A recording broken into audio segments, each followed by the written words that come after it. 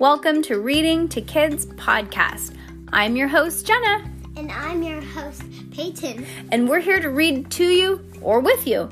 We know that sometimes moms and dads don't always have the time or the motivation to read to their kids each night, and we know how important it is. So, on those nights that you're not in the mood, we're going to do it for you. Can't wait to read with you. Good job, Peyton. High five.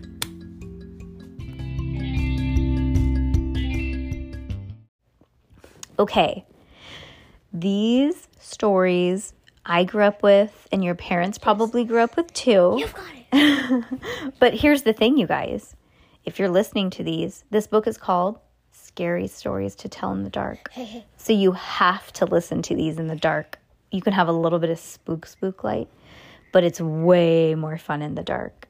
And that's what the book's called, Scary Stories in the Dark. So the rule is you have to turn the lights out to listen to this, and it's not a read-along.